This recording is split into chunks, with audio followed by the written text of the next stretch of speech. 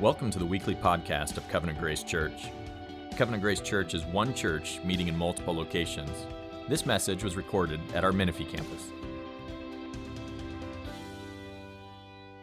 Of descendants, if you look at 15:5, he says to Abraham, he says, look to the heavens and number the stars. If you're able to number them, so will your offspring be. And that's why on our cards we have all these stars here above Abraham, is that God was telling him, your descendants are going to be like the stars of heaven if you can count them. Later in Genesis 22, he says, your descendants will be like the sand of the seashore. In Genesis 17, he says, behold, my covenant is with you, in verse 4 of 17. Behold, my covenant is with you, and you shall be a father of a multitude of nations. No longer shall you be called Abram. That was his name in the beginning, is Abram. And Abram meant exalted father, which is a super awkward name for a guy that has no kids. It's 75. He's like, hey, I'm exalted father. Where are your kids? Oh, I don't have any. It's like, okay. You know, parents can name their kids things that turn out to not be the best names. But God makes it even worse because he calls him Abraham, and now his name means father of a multitude of nations. Okay? He says, no longer will your name be called Abram, but your name shall be called Abraham. For I will make you a father of a multitude of nations. I will make you exceedingly fruitful, and I will make you into nations, and kings will come from you. And so he gives him this new name, and then he reaffirms the promise of the land. He reaffirms the promise of blessing, and God believes it. Abraham believes it. Take a look at Genesis 15:6. Abraham believes what God promised. If you look at Genesis 15:6, it says, he believed the Lord, and it was counted to him as righteousness. Abraham puts his faith in the Lord's promise, even though there's no evidence of it yet. You might ask yourself, like, well, what is faith? And in our culture, faith is used in really weird ways. Like, faith is just believing things against evidence, or, just a blind leap in the dark, or something like that. Guys, faith is not a leap in the dark. It's trust in a person who's shown himself faithful. It's like any relationship. Faith in God is trust in a person that's shown himself faithful. It is not a leap in the dark. Faith is trust. It's trust in somebody that deserves to be trusted. God deserves to be trusted, and Abraham trusted him. And it says in Genesis 15 that when he believed God, it was counted to him as righteousness. This is the coolest thing ever, guys. This is righteousness being credited to Abraham as a gift. So that when Abraham first believed, God from then on, through the rest of his life, treated Abraham as if he was a perfectly righteous person, even though he wasn't. He credited righteousness to him. And this is the same way that God responds to faith now. If you'll believe in God's promise through Christ, from this time on, God will treat you as if you are a perfectly righteous person, even though you're not. That's what the gospel says. Amen. And so Abraham believes God. We see that in Genesis 15:6. But then in Genesis 15:8, we see this. He says to the Lord, he goes, oh, Lord God, how will I know I'll possess it? It's interesting, right there, two verses apart. So Abraham believes God, and then Abraham has a hard time believing God. There's a struggle there. I believe, but I have unbelief. I'm struggling here, and you can see why. It's been a long time in these two chapters, and Abraham is no closer to having any of these things he promised. So God keeps coming back going, I'm going to give you those descendants. I'm going to give you that land. I'm going to give you that, make you a global blessing. And over again, he's looking at his life, and he's going like, when? When is this going to happen? Right? He has no kids. In the ancient world, childlessness was viewed as a total disaster, and he's too old to have kids. I love what Paul says in Romans about him. He says that Abraham's body was as good as dead because he was about 100. That's nice, huh? And that's inspired. That's God saying, dude, your body's as good as dead, because you're about 100. So how's he going to have kids? And then the land, Abraham just saw the land. He took him to see it. But guess what? People live there. There's like 10 nations that live there. He's like, here's your land. It's like kind of occupied, Lord. So Abraham keeps going back in and looking at it, almost like somebody would peek in a stranger's window, admiring the house, like, ooh, it's going to be great when I live in here. You can imagine when he's coming by the land, the kid's going, Dad, the creepy old guy's at the window again. Like that's what he is for the land. It's not really his, not yet. And then the global blessing thing. Guys, in the ancient mindset, there was no way to imagine a childless, landless man having global significance. This guy's a nobody. He's rich, but he's a nobody. Right? And so Abraham struggles to see himself the way God does. God sees him as the most blessed man in the world. And guys, by the way, that's you too if you trust in Christ. If you're trusting in Christ, the promises of God make you the most blessed person in the world. And yet Abraham's circumstances contradict the promise. You guys feel like that sometimes? That your circumstances are contradicting, your experience is contradicting God's promise? Anybody ever feel like that? Here I am in Christ, I'm the most blessed person on earth, and yet you might have a really rough marriage. You might have really rough health problems. You may have lost loved ones recently. You're dealing with financial problems, living paycheck to paycheck or worse. Maybe you're dealing with a rebellious kid, and God's saying, you're the most blessed person on earth. You're like, it doesn't match. And that's the way the Lord was. That's the way Abraham was here. And so Abraham asks him in Genesis 15:8. He says, "Oh, Lord God, how will I know I'll possess it?" And then the Lord answers him in a really strange way. And so he goes, how will I know that I'm going to possess these descendants and this land and this global blessing? And this is what he says. The Lord says, bring to me a heifer 3 years old, and a young goat 3 years old, and a ram 3 years old, and a turtle dove, and a young pigeon. You're like, hey, weird answer. And this seems really strange, guys, to us, but it didn't seem strange to Abraham. He knew exactly what this was. And it says, and he brought them all, and he cut them in half. He knows what's going on here. And laid them halves against each other, but he did not cut the birds in half. And when the birds of prey came down to try and eat the carcasses, Abram drove them away. This seems really weird to us, but it isn't weird to Abraham. He knew exactly what it was. This is called, in the ancient times, cutting a covenant. And so if two people were going to make a solemn promise, what they would do sometimes is take these large animals, cut them in half, put half here, half there, and then they would walk in between the cut up animals. And the idea is that the promise I'm making today, if I don't keep this promise, may I be torn in half like these animals. Pretty intense. It's like, do you promise? Do you pinky promise? Do you torn up animals walk through the dead, bloody path promise? Right? And so that's what this was. It's, may I be torn in two like these animals if I don't keep my promise today. And so Abraham, what he expects is he expects God's going to make him walk through, right? He's going to cut up these animals. He's going to walk through, or maybe God and him will walk through, but he's certainly walking through and make this promise. And so he gets this bloody stage set. He's about to do it. And then look at verse 12. Something really weird happens. It says, as the sun was going down, a deep sleep fell on Abram. And behold, dreadful and great darkness fell upon him. And the Lord said to Abram, know for certain that your offspring will be sojourners in a land that is not theirs, and will be servants there, and they will be afflicted for 400 years. And then I will bring judgment on the nations that they serve, and afterwards they will come out with a great possession. As for you, you shall go your way to your father in peace. You shall be buried in a good old age, and they shall come back here in the fourth generation, for the iniquity of the Amorites is not yet complete. And when the sun had gone down and it was dark, behold, a smoking firepot and a flaming torch passed through the pieces. This is crazy. So this is God walking through the pieces alone.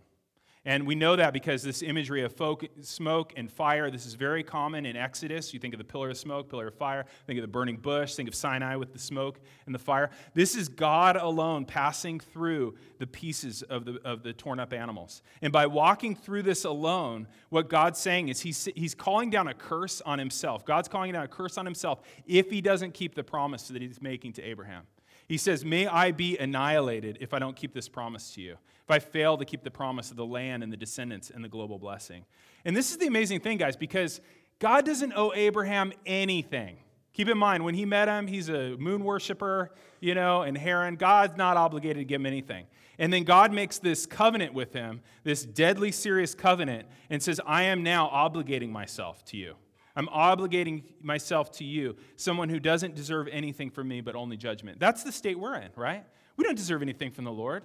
All we deserve from the Lord is judgment. And yet, through his covenants, he obligates himself to us solemnly in a way like that. It's amazing. It's called grace, guys. Grace is God's favor to those who deserve his disfavor. And God, the real God that exists, is the kind of God who will obligate himself by his promises to those who haven't done anything to earn it. Isn't that amazing? Isn't that great that that's the God that exists? The God that exists is the kind of God who obligates himself to people that don't deserve anything from him. And he cannot lie, he cannot break his promises, and we receive it just by faith. And so, guys, your certainty of future blessing isn't based on your performance, it's based on God's trustworthiness. Because a lot of times we think that. We think that somehow, salvation's mine to keep up, or God's future blessings are mine to keep up. They're not. We are blessed based on God's performance, not ours. And, gospel-less religion would say, your blessing is based on your performance, but the gospel says that your blessing's based on God's performance. And guys, when you get this, it's super freeing, and I have no illusions that everyone in this room that professes Christ actually has gotten this. I'm not saying you're not saved. I'm just saying you haven't just really gotten what grace is about. This is all on God. You guys realize that, right? That salvation is all on him. He makes a unilateral covenant with you. He makes a promise with you. And so faith, guys, is not a leap in the dark, but trust in a person who has shown himself faithful. And I want to just show you real quickly how faithful God's shown himself to be. Okay, so this is going to be quick. Here we go. So God gave Abraham a son. The son's name is Isaac, just as God promised. Then Isaac has a son named Jacob. Jacob has 12 sons. I think there's a song there. Jacob then plays favorites with one of his sons, Joseph. The other sons, they get jealous. They sell him to slave traders, right? He ends up in Egypt as a slave. He eventually works his way up and ascends just under Pharaoh. A famine comes. It would wipe out Abraham's descendants. But then what happens? They go to Egypt to beg, and Joseph's there to take care of them. And so God moves the whole family into Egypt to enjoy Joseph's help and protection. And so God actually preserved all of Abraham's descendants through that, just as he promised. In Exodus 1:5, it says that there were 70 people in that family when they entered Egypt. But over that next 400 years, their population just exploded. It's like rabbits in Australia or something. It's like crazy. So they go in 70 people. 400 years later, it says in the first census they took that there were 603,550 fighting men, which means there's over 1 million people, right? If you got that many men that could fight, and then you got the men that can't fight, and the kids and the women, this is like well over 1 million people in 400 years, just as God promised, right? Out of fear of that growing Jewish population, the Egyptians develop a system of oppression and enslavement. But then God sends a rescuer in Moses about 1446 BC. He comes, he rescues them out of slavery, just as God promised. Then Moses leads them to Sinai, where they receive the law and they can organize as a nation. But due to their sin, they have to wander, right? It's kind of like the coach saying, you got to go do some laps, right? And so they do laps for 40 years. But then after 40 years, they finally enter the promised land, the land of Canaan. And under Joshua, they get all the land just as God promised, okay? So in Joshua 21:45, it says, not one word of all that God promised failed to come to pass for the house of Israel. All came to pass. Isn't that awesome? Just as God promised. Then they had judges that ruled over them. Then they had kings. In 1 Kings 4, it says that their numbers were as the sand of the seashore, just as God promised. Under King David, they become a powerful nation. They become influential. Then under his son, King Solomon, they're starting to even have international influence. You see like the Queen of Sheba coming and others coming because of their prosperity and his knowledge. They're starting to become like a blessing to the nations, just like God promised, right?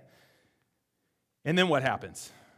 It seems like Solomon and the age of Solomon, all the promises that God made through Abraham are going to come to pass, right? It's like you got the land, you got the people, starting to be a blessing to the nations, and then it starts to unravel, right? King Solomon turns away from the Lord.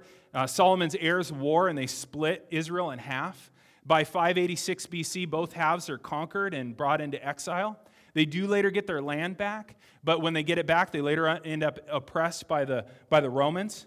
But guys, you know what's really cool in Scripture is that the Psalms and the prophets, they don't give up on the promise. Over and over again, you see, especially in the Psalms and in the prophets, that God is going to fulfill this promise to make Israel, to make Abraham's descendants a blessing to all nations. Because, guys, remember, it does not depend on human beings to accomplish or earn God's promise. God's promised it. He's going to do it in spite of the failure of his people. So around 5 BC, Jesus is born, right? A birth that's more miraculous than Isaac's. Galatians 3:16 says that Jesus Christ is the true son of Abraham, the one who would come and bless all nations. And so you see right from the beginning of his life, the nations start coming. We saw a couple weeks ago, the Magi show up. These weird kind of magician-type people are coming from Babylon because they saw a star. I mean, this is the beginning of that fulfillment, a blessing to all nations. The nations are streaming to him. And then you see later the Samaritans. You saw that revival of Samaritans happen. And then you see right before the cross, the Greeks are seeking him. And Jesus knows when the Greeks come to seek him that it's about time for the cross. And he says this in John 12, when I'm lifted up from the earth, I will draw all people to myself. And he was showing what kind of death he was going to die. Through the cross, Jesus Christ drew all nations to himself. And then he's raised, right? He's raised up. He's around for 40 days. Right before he ascends, he gathers his disciples together and he says, this is the time for you guys to go to all nations. He sends them out to make disciples of all nations, to fulfill the promise made to Abraham, to take the gospel of salvation to all nations, to every people group. Okay? When it says nations there, it doesn't just mean like countries. It means people group. International Mission Board says that there's 11,310 people groups in the world. And so that we're not talking countries, we're talking groups of people that because of language and culture or geography are their own set to where there would need to be a unique missionary to go to the next group, okay? There's these unique sets of people. And so there's a little over 11,000 people groups, but do you know how many of them are unreached? Unreached meaning that there's less than 2% Bible-believing Christians. About 6,400 of them are unreached still. 6,400 unreached people groups. And there is about 3,100 unengaged ones, which means there aren't even missions in that area, okay? Cambodia is one of those places. As we give to Holly, we're giving to a place that actually has unreached people. And Jesus said, he said, when all these groups are reached, he'll return. And it's a completable mission. Isn't that amazing? When you think about missions, this is a completable mission. Once all those, and we don't know the exact number, but 11,310 people groups, once every one of them, and the 6,400 that are left, once they're reached, Jesus said he would return when the gospel is preached to all nations. So it's a completable mission.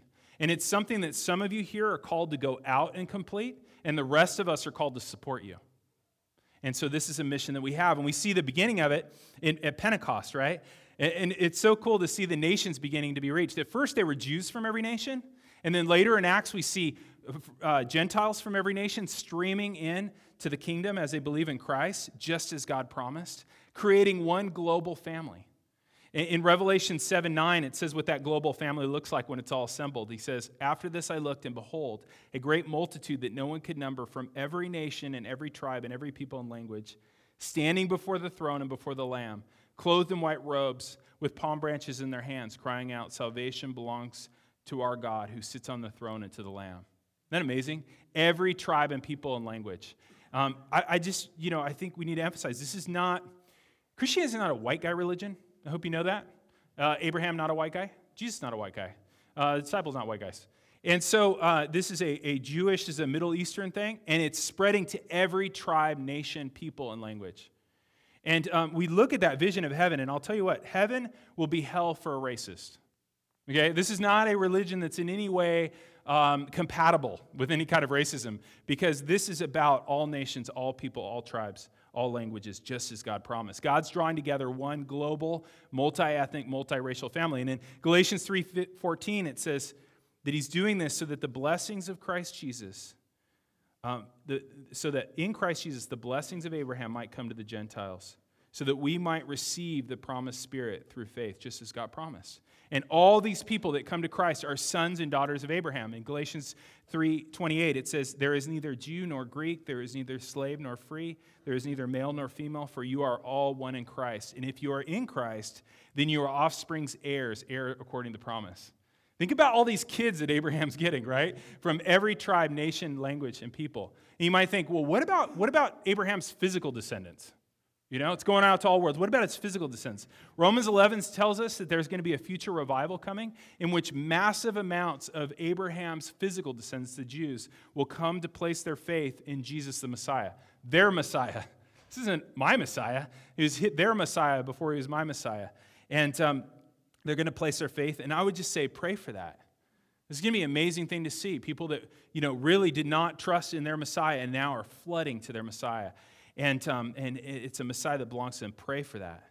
And then what about the land? The land that Abraham's descendants received. They received everything, it says in Joshua, but there's more.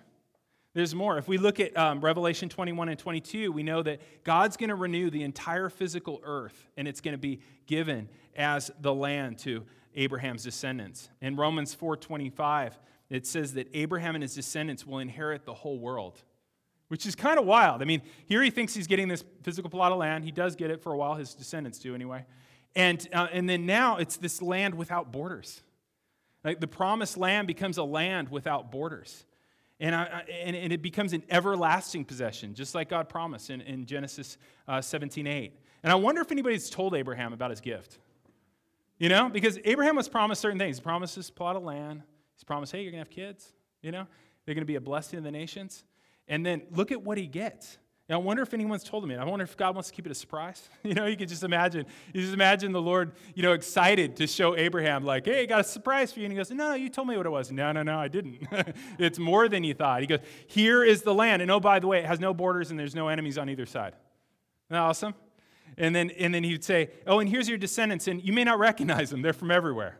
These are your people. And and your promised son, kind of Isaac, but more Jesus, this God-man in the flesh who is the Savior of the world. That was the son I really promised you. Isn't that awesome? Guys, God always delivers way bigger on his promises. You guys realize that? He always delivers way bigger than he promises. Way bigger. He did for Abraham, he's going to do it for you if you trust in Christ. And it just made me wonder, why do we doubt him? You know? It's not like God's unproven in keeping his promises. When God first came to Abraham, he didn't really know him yet and stuff. They had to get to know each other. We know so much more. We have so much more reason to trust in him. And guys, the part that we've seen fulfilled is insanely amazing. If you just look at now, there's this guy in 4,000 years ago, and he's told he's going to have descendants who are going to bless all nations. And it turns out that from him will become the Savior of the world. I mean, that a sixth of the world population right now bows their knee to him. This is insane. This is so unlikely. This is so amazing. And if we see how well he keeps his promises, why don't we trust him for the whole thing? Why don't we trust him for the whole thing? He's done all this just as he promised. And so Abraham, he waits for decades, right? And he just sees little trickles of the promise coming through. He's waiting for a child. And that's what Advent's about. When we think about Advent is about waiting. Advent is about waiting for God's promise. In Advent, we look back to Christ's first coming, but we look forward to his second coming because we not yet received all the things he's promised. We haven't seen that global family yet. We haven't seen that ultimate promised land yet. We haven't seen our Savior face to face yet. And so we wait. And waiting's hard. Anybody have a hard time waiting? Waiting's hard. Waiting's a time of temptation. We struggle to trust and wait for God to bring the blessings he's promised. And Abraham was certainly tempted. I mean, we're tempted to kind of take it on our own, I'm not going to wait for God to bring the promise. I'm going to grab the promise myself. I'm going to find ways to bless myself. Abraham was tempted. He was tempted to take matters into his own hands to secure the promised blessing for himself. You guys remember the lies that he told? When he went to Egypt, he lies about Sarah and says, oh, she's not my wife, she's my sister. Kind of his sister, his half-sister. It's weird back then. But he lies, says, oh, that's not my wife, and then they whisk her off to be somebody's wife. I mean, it's crazy. And then he does it again, with Sarah and Abimelech. Same thing, lies twice in the same way. It's a crazy deal. I mean, Sarah had to be rugged to follow this man around. And what's he doing there? He's saying, if I don't lie, God's promise is at risk. Because if I lose my wife or I lose my life, then God's not going to fulfill all his promises. He's thinking it's up to him, right? She's thinking it's up to him. He did it again with the whole Hagar issue, sex with your handmaiden thing. I mean, that's pretty major. What's he doing there? He's thinking God's promise relies on me. I need to grab the promise for myself. I can't wait for God. Guys, all sin is an attempt to secure a blessing that God has promised more fully in Christ. This is super important to see. All sin is an attempt to secure a blessing that God has promised you more fully in Christ. People go after significance. They sin to get significance. They sin to get pleasure. They sin to get security, control, comfort. And you think all these things have been promised more in Christ. You say, pleasure? Really? Especially pleasure. Psalm 16:11 says, he says of the Lord, you make known to me the path of life. In your presence is fullness of joy, and at your right hand are pleasures forevermore. You ever think of God that way? Is that your thought of God? When you think of God, do you think he is the source of pleasure and joy forever? Way better than anything in this world? C.S. Lewis said this, often quoted from The Weight of Glory. If we consider the unblushed promises of reward and the staggering nature of rewards promised in the Gospels, it would seem that our Lord finds our desires not too strong, but too weak. We are half-hearted creatures fooling around with drink and sex and ambition when infinite joy is offered us. We are an ignorant child who wants to go on playing with mud pies in a slum because we can't imagine what it means to be offered a vacation at the sea. And then Lewis says we are far too easily pleased. What about glory and significance? Guys, what could be more glorious or give your life more significance than being a part of this promise through Abraham? There's nothing better than this, guys. We're messing with small things. What about control? A lot of times we sin because we want control. Guys, if this is the outcome God has for us and he's going to fulfill, why do we need to control this part of the story? We already know the outcome. Why do we have to control this part of the story? Every sin, guys, is an attempt to secure a blessing that we've been more fully promised in Christ. But God is so gracious to him. It's so wild. He's so gracious to him during this time of waiting and learning, just like he's gracious to us. You know how Paul wrote about this time of Abraham's life? He wrote this in Romans 4:18. He said, talking about Abraham, listen to how this sounds versus Hagar and Abimelech and Egypt and all that. He says this about Abraham. In hope, Abraham believed against hope that he should become the father of many nations. As he had been told, so your offspring shall be. Listen to this. He did not weaken in his faith when he considered his body, which was as good as dead, since it was nearly 100 years old, or when he considered the barrenness of Sarah's womb. No unbelief made him waver concerning the promise of God, but he grew strong in faith as he gave glory to God, fully convinced that God was able to do what he had promised. You think, Paul knows the Old Testament, And this is inspired scripture. What is this? This is Paul writing from God's perspective. Abraham lived in grace. God is looking at him through the lens of grace. You stand in grace. If you're trusting in Christ, God views you that way. He sees your sin, he sees your struggle, but that's the story he writes about you. That's grace. And that grace changed him, and it's going to change you. It changed him. Abraham did finally learn to trust in God's promise. Remember that? It was when Sarah finally had the child. They named him Isaac. Do you know what Isaac means? It means son of laughter.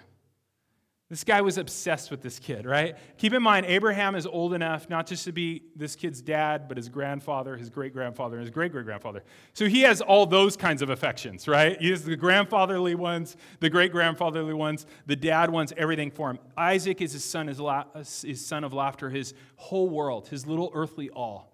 This is everything to him. This is the whole promise of God is wrapped up in him. And when Isaac grew up, Abraham's trust in God's promise was tested. And if you look at Genesis 22, verse 1, it says, after these things, God tested Abraham and said to him, Abraham, and he said, here I am. And he said, take your son, your only son Isaac, whom you love, and go to the land of Moriah and offer him as a burnt offering on one of the mountains of which I shall tell you. So Abraham rose in the morning, saddled his donkey, took the 2 young men with him, and Isaac his son. And he cut wood for the burnt offering, and he rose and he went to the place of which God had told him. And on the 3rd day, Abraham lifted up his eyes and saw the place from afar. And Abraham said to his young men, stay here with the donkey, and I and the boy will go over there and worship and come back to you. And Abraham took the wood of the burnt offering and laid it on Isaac his son. And he took the knife and the fire, and they went, both of them together. And Isaac said to his father, my father, and he said, here I am, son. And he said, behold, the fire and the wood, but where is the lamb for the burnt offering? And Abraham said, God will provide for himself the lamb for the burnt offering, my son. So they went up together. And when they came to the place of which God had told them, Abraham built an altar there and laid the wood in order, and bound Isaac his son and laid him on the altar on the top of the wood. Then Abraham reached out his hand and took the knife to slaughter his son. But an angel of the Lord called from heaven and said, Abraham, Abraham. And he said, here I am. And he said, do not lay your hand on the boy or do anything to him. For now I know that you fear the Lord. See that you don't withhold your son, your only son, from me. And Abraham lifted up his eyes and looked, and behold, behind him was a ram caught in the thicket by its horns. And Abraham went and took the ram and offered it as a burnt offering instead of his son. So Abraham called the place, the Lord will provide. Can you imagine what would be going through Abraham's mind there? He's got his son, his little earthly all, his treasure, his son of laughter. The book of Hebrews actually tells us a little bit of what he was thinking. It says in Hebrews 11:19, it says that Abraham considered that God was able to raise him from the dead, that he would receive him back by resurrection, from which, figuratively speaking, he did. And so in his mindset, he's like, I'm going to do what God said. And even if my son dies, God will still be good on all of his promises to me. He's still going to make it right. He's still going to fulfill his promises. He realized for the first time, he realized that it all depends on God. It doesn't depend on him, doesn't depend on Isaac, doesn't depend on anything he has in this earth. It's a totally different Abraham than he was before, right? He totally believes. He believes that my true blessing isn't tied to anything I have on this earth, including my loved ones. And that's an important thing to realize this time in Christmas time. Christmas time is a time when we feel more deeply the losses of our loved ones, the ones who have gone before us. And what we learn here is that no death, no loss in the world can stop God from making good on all of his promises. Guys, we're going to receive them all back by resurrection, right? And then in the end, we lose nothing. There's nothing that we can lose that will hamper God's promise from blessing you in a massive way. God's promise isn't dependent on us, it's dependent on him. It's dependent on a different father and son, right? It's dependent on a different father than son. It's dependent on the father and the son team that would truly save the world. It's dependent on a father who sent his son up a hill, right?